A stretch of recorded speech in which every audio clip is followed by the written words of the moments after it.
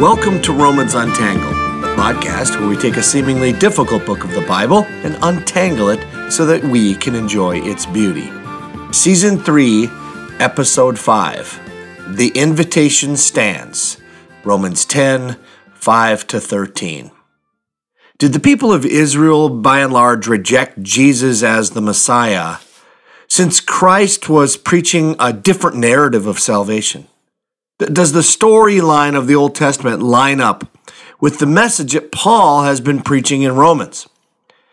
This week on Romans Untangled, we're going to tackle those questions from Romans chapter 10. Hey, good to have you back with us again. This is Pastor Steve Treichler from Minneapolis, Minnesota. Hope you are doing well. This season, we're starting off our podcast by looking at a person in church history. We're going to try to go from left to right chronologically here, but I know every now and then I'll probably skip one and I might get an email from someone saying, hey, go back there and pick up that person. So this week I want to look at Joan of Arc. This will be our first woman we've had a chance to look at. One of the things that I am kind of passionate about is giving you resources so that you can do some of these things on your own. You don't have to rely on quote-unquote experts. That's not yours truly, but I mean just that other people would just always be giving you information, but how do you get that? I just want to give you 3 of my very favorite resources for church history, and there's a bunch, obviously, and there's very, very good ones. I think if you want to get a broad, scale of the history of Christianity, there are no better books, in my opinion, very humble opinion, but very correct, than The Story of Christianity by Gustavo Gonzalez. It's a 2-volume set. In the old days, one used to be blue and one was red, and I think they've got newer editions now. These are actually the ones that I read when I was in seminary, but don't let that scare you. These are very accessible. We've used these for our interns at Hope Community for years. If people ask me, I want to read about church history, I kind of want to get a medium depth dive into church history, this is it by far, in my opinion. There are other ones that are out there. They're very, very good, but they go so in depth, you kind of tend to get bogged down. This will give you a good breadth of Christianity from the early days of the disciples, as much as we have record. And then, of course, our records start to get better with the Reformation and the rise of the printing press. And we just have a lot more documents since then. 2 other resources. One is an old resource that is no longer in print, and they don't make the magazine anymore, but it was called Christian History Magazine. I loved this magazine. I used to subscribe to it, and it was great. It's now online only. All the back issues are online. You just have to be a subscriber to Christianity Today. So you can go to ChristianityToday.com. If you want to read these, you can just become a subscriber, and then you can get all of the all of the different articles about a whole slew of church history, facts, and people, and it's really wonderful. Another one, and maybe a little less known, but it's phenomenal. I mean, this is a great resource. It's called 21 Servants of Sovereign Joy by John Piper. John Piper he started a pastors' conference way back in the 1980s, and every year he would do an in-depth dive into one person of church history and kind of give their, all the things that they contributed, their flaws, their incredible faith, kind of understand the times better. It was about an hour-long talk, and I had been to many of them. Are phenomenal. They've come together in a 1-book volume. Before it was put out in multi-volumes, but it's a 1-book volume called 21 Servants of Sovereign Joy. It is outstanding. Now, it's a little deeper than some of the other ones, but if you really want to take a look at some of these people throughout church history, and again, it's only going to cover 21 of them, but at the same time, phenomenal. I highly, highly encourage you to take a look at that. So this week, I'm going to lean in on the Christianity Today article about Joan of Arc as we take a look at this. And I love how they begin this. It says, she has been called a saint, a heretic, and a diamond among pebbles. But who was this illiterate French peasant girl who in 15 months changed the history of Western Europe and became, according to one historian, the most widely known of all medieval women. So Joan of Arc is quite a figure, and we don't know tons and tons about her, but let's just talk about what we do. She's born in the Middle Ages, which means she's born in 1412. She's born at a time that is right in the 100 Years' War. Now, ironically, the 100 Years' War is longer than 100 years. It goes from 1337 to 1453. And that's a conflict between France and England, okay? So it was a brutal, constant thing going on. And just think about it, 100 years would be generations, right? Joan is born right in the middle of that. She dies even before the end of that. She's born in 1412. She dies in 1431. So if you remember from our previous one that we talked about Wycliffe, there was this rise of the church. The church, when the Roman Empire fell, and the Roman Empire has kind of a slow death, but almost all historians put September 4th, 476 AD as the last emperor being deposed, and that was the end of it. Now, when that happens, what you get is you get a rise of many different states. And there's no way to really hold this whole region. It's much of Europe, even goes down into some of Africa, and it just, how do you hold that all together? Well, what was common, because the church had been the official religion since Constantine, it's spread everywhere. The church kind of takes a glue power. Now they're not the state, but they kind of take a sense of glue, if you want to call it that holds all these things together. However, like we talk about, whenever you mix church and state, you end up with more state than church, and power, when it becomes national, becomes very difficult. And so, as we talked about last time with Wycliffe, he was pushing up against this, and this was in England at his time. He was pushing up against this. And now we see someone who, Joan of Arc, is French, and she's in this, and she's also in this mix while these wars are happening. And what Joan of Arc is most famous for is she gets these visions.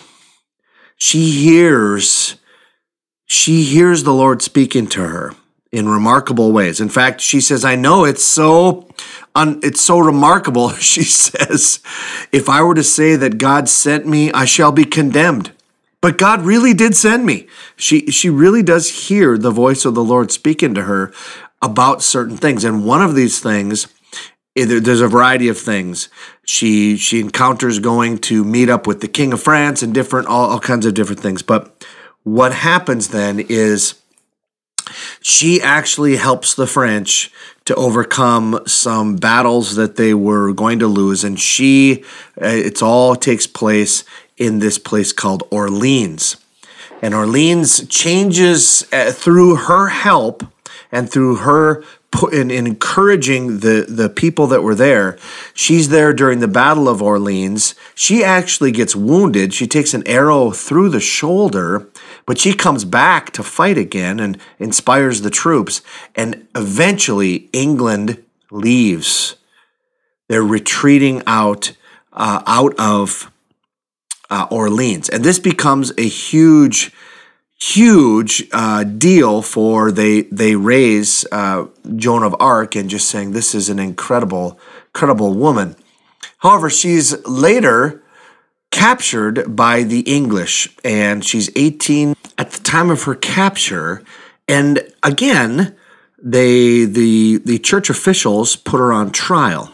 Now, again, when you start to get the church and the state coming together, and the church is able to they're able to give convictions and put people on heresy trials, which would result in either imprisonment or to death, you start to get conflict of interest here big time, and especially because France and England are at war, and these are English people who captured her. So she's put up for charges of 70 counts of heresy. To make a long story short, she's ultimately sentenced to death. And at 9 a.m. on May 30th, 1431, she's now 19 years old. She walks out towards the market square where she is going to be burnt to death. That's what they did in those days with heretics. They burned them. That was somehow supposed to purify them. Unreal, but she asked for a cross to be held before her, and her last words, her final word, was Jesus. 19 years old, she dies. 25 years later, a church commission overturned the charges against her, declared her innocent, and in 1920, so many, many years later, almost 500 years later, the Roman Catholic Church canonized her as a saint because of what she did for her devotion to Jesus and for coming to the common aid of her fellow human beings. Now, Joan of Arc, again, we don't know tons about her, but man, just an encouraging woman who just trusted God and sought Him even in the last moments of her life. So, church history, and just like any history, there's fun to it, there's wackadoodle stuff to it. Joan of Arc is definitely someone that we can learn from in a variety of ways, and I encourage you just to maybe do a little more research on her. Let's get into the book of Romans. This week, we're in Romans 10, 5 through 13. Let me just read the passage. This week, I'm going to read out of the English Standard Version. And it says this: For Moses writes about the righteousness that is based on the law, that the person who does the command shall live by them. But the righteousness based on faith says, do not say in your heart, who will ascend into heaven, that is, to bring Christ down, or who will descend into the abyss, that is, to bring up Christ from the dead. But what does it say? The word is near you, in your mouth and in your heart, that is, the word of faith that we proclaim.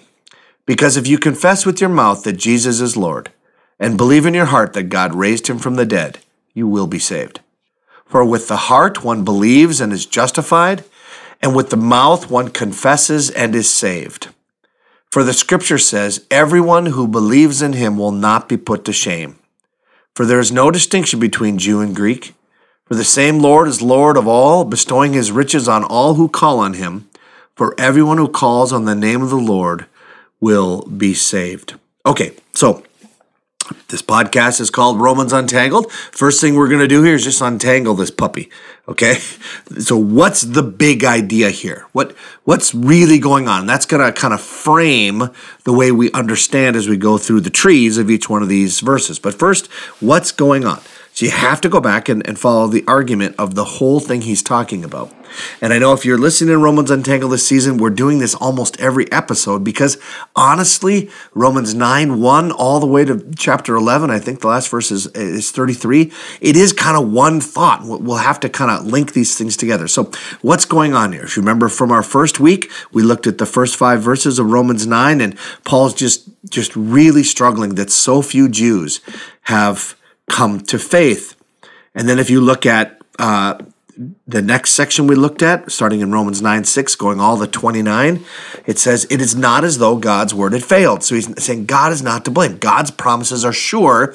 And then he goes into talk about God's promise and how it works and God's sovereignty. Verse 16 of that section, it does not therefore depend on human desire or effort, but on God's mercy.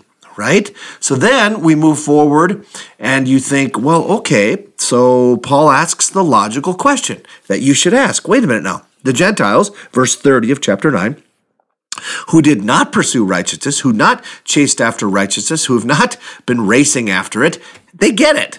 A righteousness is by faith, it's a gift, but the people of Israel who pursued the law as a way of righteousness, they worked hard, they don't get their goal. Why not? And the answer you'd expect is, because of the sovereignty of God.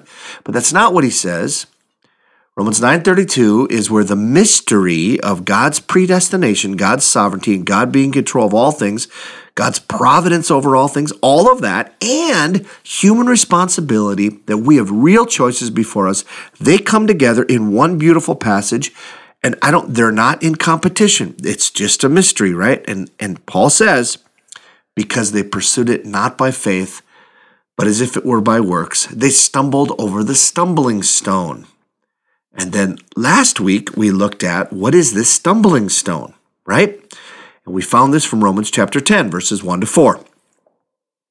It says in verse 2, I can testify that they're zealous for God, but their zeal is not based on knowledge. If you remember, we talked about a vector.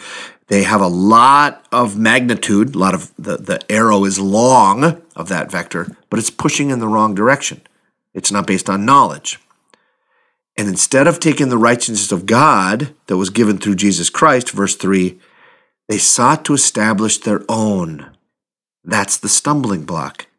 And verse 4 says it clearly, Christ is the end of the law, so that for everyone who believes there will be righteousness. So now what Paul's going to do here, what this next section is saying, when he starts, the first word out of it is the word for. Verse 5 of Romans 10 says, for Moses writes about these two kinds of righteousnesses. The righteousness that is to establish our own, that's based on law, right? And verses 6 to 8, he talks about the righteousness that's based on faith. So the idea is what Paul's doing here, and it's genius actually, is he's saying this is the way it's always been. I am pushing you towards something here that when you've read through the Old Testament, even when you read what you think would be the primary book about righteousness coming from the law, Deuteronomy, it pushes you in this direction, Israel. So when you saw the Messiah and he comes to die for our sins and he's a substitute for our own sins, that shouldn't come as some big surprise because Moses said it. That's the big idea here, okay? That's the big idea. And he ends this section with an invitation to people of Israel. And again, it's an invitation to everybody. Of course it is. But he's especially leaning in on the people of Israel saying, come to Jesus. Okay? So now, that's the untangle. So, and that kind of gets us where this whole thing is going. Now, let's kind of dive into this. What's happening? So verse 5. Verse 5 says, for Moses writes about the righteousness that is based on the law, that the person who does the commands shall live by them. And that's an indirect quote of Leviticus 18:5. And Paul loves that verse. He uses it in Galatians as well. And he basically says this. It's quite straightforward. In other words, if you want to be made right by righteousness, if you want your own righteousness, here's the deal. It's quite simple. Do everything right all the time. In word, in deed, and in motive. Always. That's simple. It's very simple. If you want a righteousness of your own, that's how it works. That's what he's getting at. That's what the law requires. And many people of that time, Paul himself included, says, I can do that. I'm going to be that. I'm going to take the moral high ground every single time, and I'm going to be. And even though I may have a few failures here, I'm certainly going to have less than everybody else, and I will make it. I can climb the mountain of righteousness and achieve the goal of that.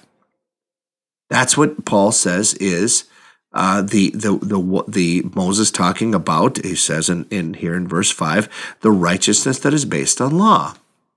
But if you've been following in the book of Romans, Paul actually goes a little deeper into this and saying the law is so rich and so deep that it goes way beyond what we think.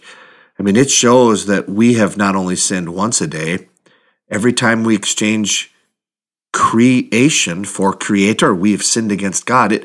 It's massive. We've sinned 100 times a day, 1,000, I don't know. They just do this a lot. There's a lot more going on. We're nowhere near as righteous as we think.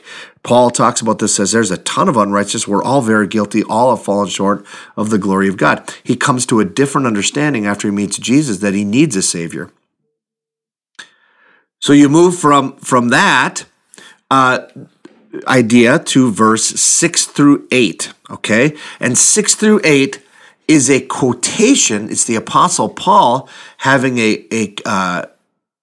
he's going through Deuteronomy chapter 30. So here's the deal.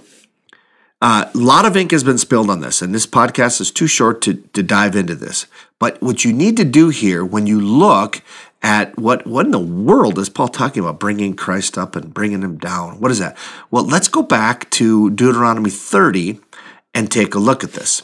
So this is a quote, or it's a summary of verses 11 all the way through 20. Okay, so and the direct quote is 12 to 14, but you have to kind of hear it. So what's Moses doing? In the book of Deuteronomy, he's standing before Israel. They're getting ready to move now towards getting into the promised land, and he's trying to lay before them that they need to obey God, right? And he's laying before them this opportunity.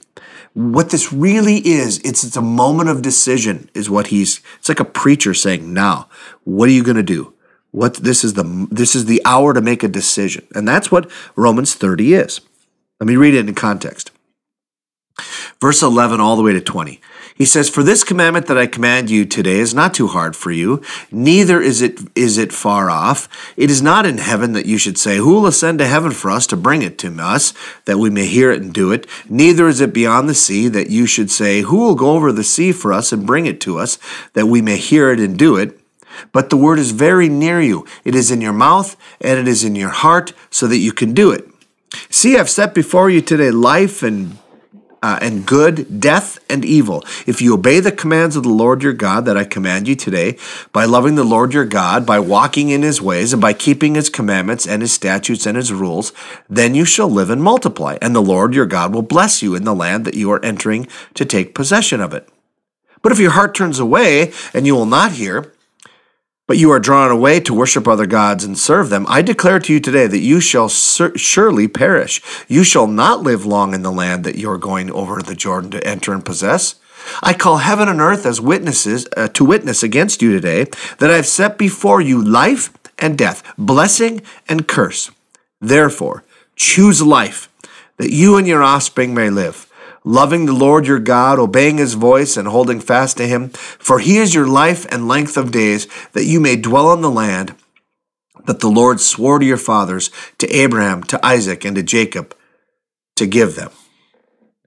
Now, at first glance, when you read this, you go, Paul, did you just really quote that as an argument that this is righteousness by faith? I mean, that just basically sounds like that you got to do this stuff and then you're going to stay in the land, you'll be blessed. But if you don't do this stuff, you're not going to. It sounds exactly like an invitation for law, right? That's exactly what it sounds like. And that's, of course, what Moses represents. But Paul's going after something deeper here. And you're going to see this in just a minute when we get towards the end of this passage. He's trying to get to this picture. And the Jews who knew the Old Testament would know this real clearly. What the picture was at that moment was all of Israel standing there, and it's this moment of decision. Which way are you going to go? Are you going to follow the Lord or not? That's the point he's going into. Are you going to give yourself to the Lord? And what Paul is actually saying is that this is actually a moment of decision for Israel again. What are you going to do? Now that all of this has been made known, that we choosing life, as it says here in verse 19, therefore choose life, that you and your offspring may live, actually involves not pursuing righteousness by your own effort. It actually involves pursuing Christ as your righteousness. Now, you're saying, Trike, you're reading into that. How can that be? No, I'm not. Paul has just made a distinction. He says in verse 5 of chapter 10, he says the righteousness that comes from law, right, or comes it says the righteousness that is based on the law, that the person who does the command shall live by them. In other words, do these things and you'll live. But there's a contrast here. The righteousness based on faith says something different, and it's in line with everything he's been telling us. So he's using, it's a genius argument, actually. He's using this whole concept of them being on this moment of decision for him now saying, you're on another moment of decision. Is it about you or is it about Jesus? Are you going to let him be your sin bearer in everything? That's what he's trying to get at here. He's trying to say this is actually what Moses was talking about. When you flesh it out, he'd say, no, this was about serving the Lord and going after him. It's really Paul's way of looking at this saying that this is remarkable grace. Now, you can even get that from the book of Deuteronomy. If you back up a few chapters, in chapter 9, in verses 4 to 6, Moses tells the people of Israel this. He says, after the Lord your God has driven them out, the other people out, the other nations out before you, do not say to yourself, quote, the Lord has brought me here to take possession of this land because of my righteousness, unquote. No, it is not account. It is on account of the wickedness of these nations that the Lord is going to drive them out before you. It is not because of your righteousness or your integrity that you are going to take possession of their land, but on account of the wickedness of these nations, the Lord your God will drive them out before you to accomplish what he swore to your fathers, to Abraham, Isaac, and Jacob. Understand then, he makes it clear for the third time, that it is not because of your righteousness that the Lord your God is giving you this good land to possess, for you are a stiff-necked people, right? A stiff neck on an animal is an animal that is just obstinate and will not obey you. It just stiffens its neck, and even though you're trying to get the oxen to turn, and it won't.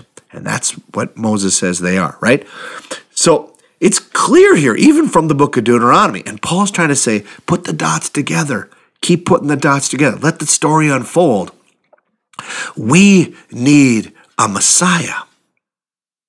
And with that, then, he gives verses 9 to 12. And 9 to 12 in Romans chapter 5 are just absolutely beautiful. Let me reread them. He says, because if you confess with your mouth that Jesus is Lord, and believe in your heart that God raised him from the dead, you'll be saved. For with the heart one believes and is justified, and with the mouth one confesses and is saved. For as Scripture says, everyone who believes in him will not be put to shame. And that's a quote from Isaiah chapter 28, verse 16. And he goes on to say, for there is no difference between Jew and Gentile, Jew and Greek. The same Lord is the Lord of all, and richly blesses all who call on him. For everyone who calls on the name of the Lord will be saved. And that's a quote from Joel chapter 2, verse 32. So what he's trying to do is saying, this is the Old Testament storyline. I am telling you the Old Testament storyline, but here's what he's lining it up as. Just as that moment when Moses was right on the borderline to cross the Jordan River and Joshua was going to take them in, what this is now is the same. It's Israel. It's a moment of decision. And the way Paul talks about this is the way many of us talk about coming to faith now. We say it's a moment of decision. It's a moment of bending your will. It's a moment of saying, I'm a sinner and I need Christ. I need him as my Savior. And they say that there's two things, right? In this passage, it goes on to say, if you confess with your mouth, Jesus is Lord, right? So the first part of this is saying that I'm going to make this confession. I'm going to acknowledge. I'm going to say this out loud to others. I'm going to act as a person who believes that Jesus is the Messiah. And second, believe in your heart that God raised him from the dead. In other words, that Christ's sacrifice on the cross was sufficient, and he was victorious over that through the resurrection. He says, you're saved. That's as simple as that. And that's what he's calling the Israelites. It's an invitation right here and now. Right here in the Romans passage, it's an invitation to all of the Jewish people who have not yet come, saying, this is the story. It goes way back to Moses saying this before you went into the promised land. It's now here for us to say the real promised land. It's the same moment of decision for you. And it's true for both Jew and Gentile. So you may not be Jewish, but it's true for all Gentiles. Same thing. I actually came to faith through a communicator, a preacher, who talked about his own story of how he had come to faith. And the way he said it was, he said, it's as simple as ABC backwards, how you become a Christian. He said, you just have to confess your sins before the Lord, that you need a Savior. Confess that. So just say it out loud. Say it out loud to the Lord. 2, you had to believe. You really had to trust. And believe didn't just mean intellectual assent. It actually meant doing a trust fall into the arms of Jesus. And A, you had to ask him in. You accept him. You take him. Lord, I take you as Savior and Lord. And that's basically the simple method. I remember that. It was ABC backwards, CBA. And I just thought, son of a gun. Well, I'm okay with the first part, which was confessing I was a sinner. I knew I was a sinner. Believing that Jesus was Lord, I believed that intellectually, but I hadn't taken that trust fall. And I was stuck on the A part for, honestly, about 14 hours. I really wrestled. I could barely sleep that night. And the next morning in the shower at Frontier Hall, glorious Frontier Hall, I told the Lord, take me, I'm yours. I gave my heart to Jesus Christ. So if that's you, I would encourage you. If you've never come to the point where you've trusted Jesus Christ, trust him today. Simple as that. CBA backwards. Declare it and believe it. That's all there is. That's all there's to it. It's trusting just in Jesus. His righteousness, not yours. You let it go. I'm okay in Jesus. All of that is true. If you've done that, like in my case, I'm going to come up on, it's embarrassing to say, but it's going to be 40 years this spring. Colossians 2, 6 and 7 is a verse that really ministers to me. It says, so then, just as you received Christ Jesus as Lord, continue to live your lives in him, rooted and built up in him, strengthened in the faith as you were taught, and overflowing with thankfulness. What does that mean? That same way where I just laid it all down to Jesus. That's how I live my life. No, I'm not re-saved. No, it's already done. But how I live this life is the same thing. I declare and I believe. I confess, I believe, and I just constantly say, Jesus, I accept what your righteousness did for me. I don't have to earn it on my own. I worship and serve you today. And it's a constant. I'm rooted in him. I'm built up in him. I'm strengthened in the faith, as Colossians 2 then, and I love this. And it says, and overflowing with thankfulness. Just saying, wow. Thank you, Lord. Thank you, thank you. Next week on Romans Untangled, we'll look at how this renewed invitation to the Jews and ultimately to all people, how it spread and what makes it so very hard to accept. Thanks for joining this week and hanging out with me on this week's podcast. Look forward to seeing you next week on Romans Untangled.